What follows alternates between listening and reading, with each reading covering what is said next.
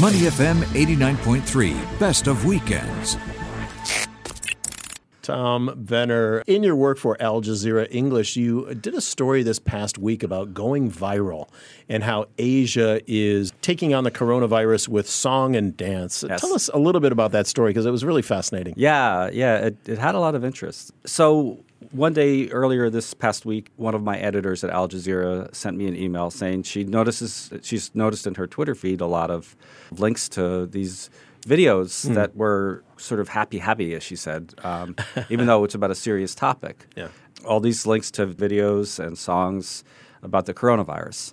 So she asked me if I would look into it, which I did, and it turned out that a lot of governments, at least here in Asia, have decided to use social media to target younger audiences because younger people consume social media. They don't necessarily read the New York Times or the Washington Post or the Straits Times, or watch TV for that matter, right? Yeah.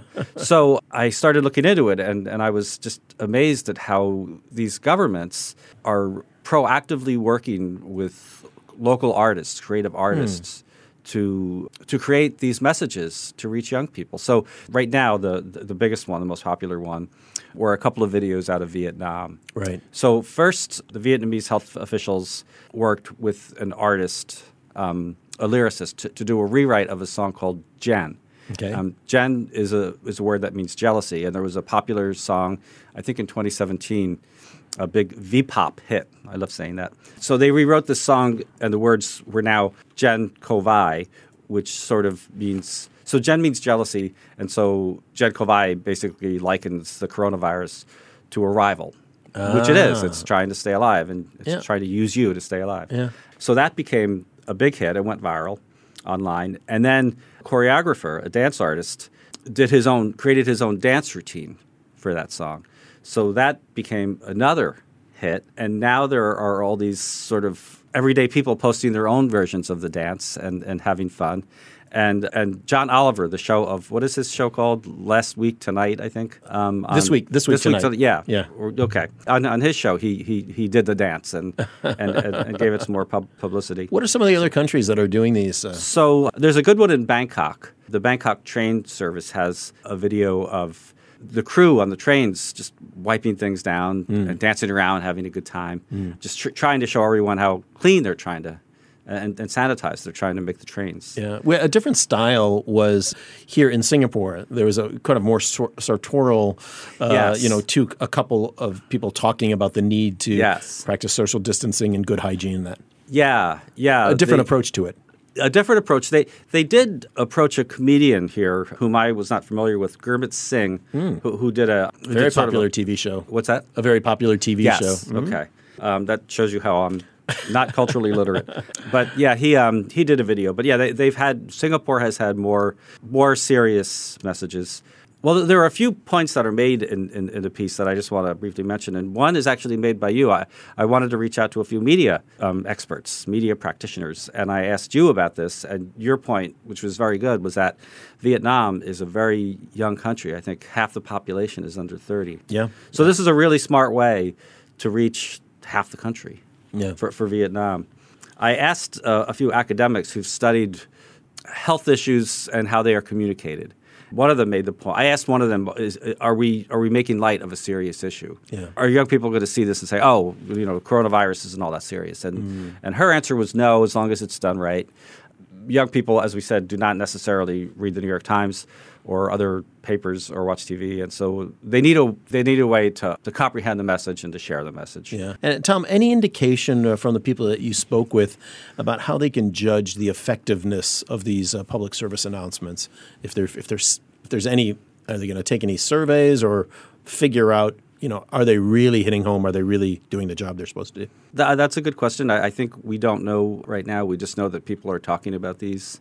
And another point that was made by another academic in the piece was that each country has to decide these messages play differently culture by culture. So maybe that's why Singapore is more fact-based and not lighthearted. And Japan, too, has videos that are more informational than anything else. Yeah. But that's a really good question, and I think at some point it would be good to know the answer, but I don't know I don't know that anyone right now knows that. I suppose in one metric, one measure would be just the number of shares it's getting on social media, the number of buzz it's creating there. So that probably is it's a good indicator that at least it's resonating at some level with people. Yeah. Tom, last week the Prime Minister Lee Hsien Loong, gave a speech here in Singapore, kind of the latest on the update.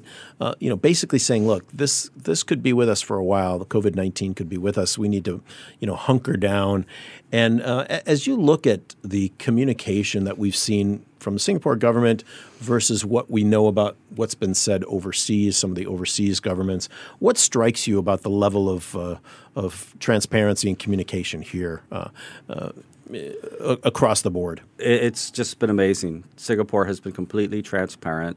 The Prime Minister, when he addresses the country, he is sober and honest and calm, doesn't pretend to have all the answers.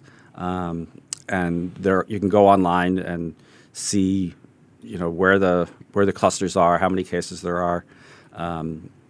Singapore has handled this in a really admirable way. Yeah.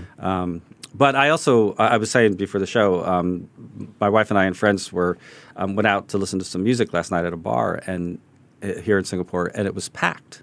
And so on the one hand, Singapore is getting a lot of credit for doing all the right things and preparing people, but we also don't want to take it for granted that we're safe. I've heard of people back in the day, back when SARS hit, and what was that, 2003? Mm-hmm. I've heard of Americans who just left Singapore, left. Yeah. And I don't think you want to do that now because where are you going? It's not, unless you have a private island somewhere. Right. We're probably safest in Singapore. Yeah. I think Singapore has done really, really well. I'm happy to be here. As a journalist, Tom, and a news junkie, a fellow news junkie, this story, as for all the obvious reasons, completely dominated the news cycle. Yeah. It's hard to find stories about anything else. This morning when I was doing the news, I had to search for a story about this couple that was released from, in Mali after being held captive since 2018.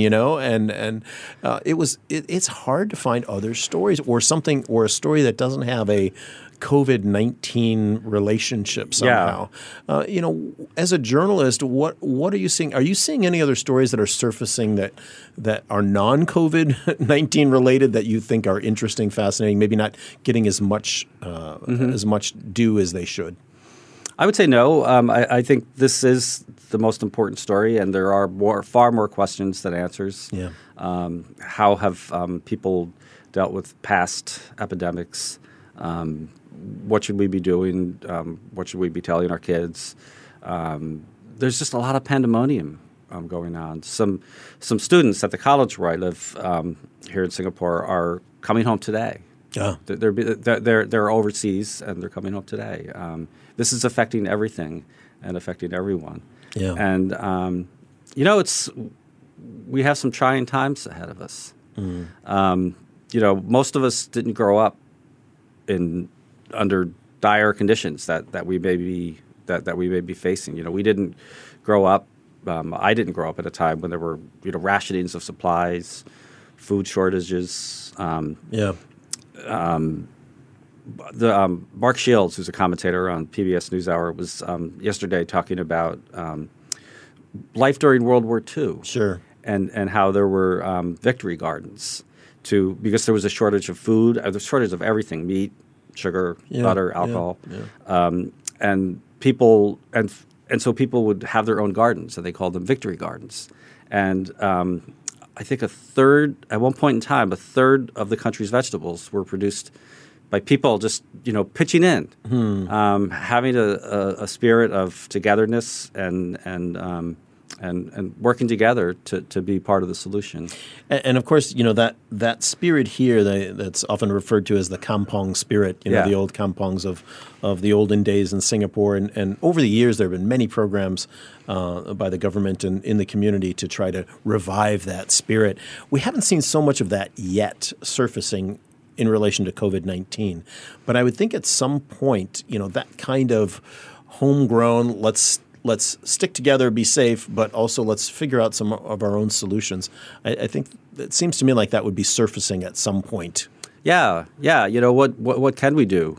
We can understand that, our neighbors might be elderly and they need to be checked on. Mm-hmm. Maybe they're having trouble, getting to the grocery store, getting food.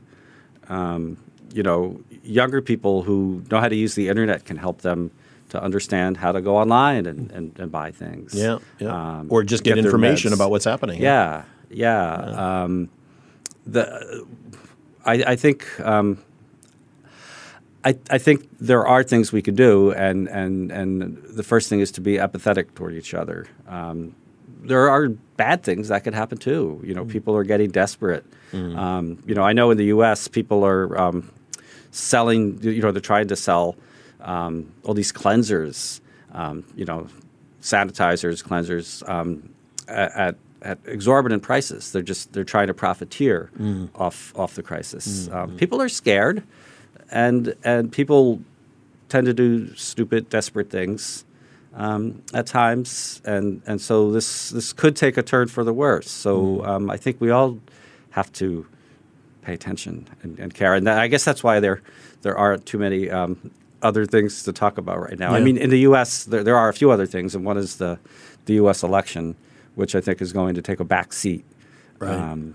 I think it's pretty much settled now. We know that President Trump is going to run on the Republican side, and it's pretty clear Joe Biden is going to be the Democratic nominee. But we tend to focus a lot on elections, but maybe elections aren't as important right now, and they're going to take a back seat. Well, of course, we're looking at a potential election here. It could even happen in the next couple of months if recent comments are any indication. It certainly has to happen before May 2021.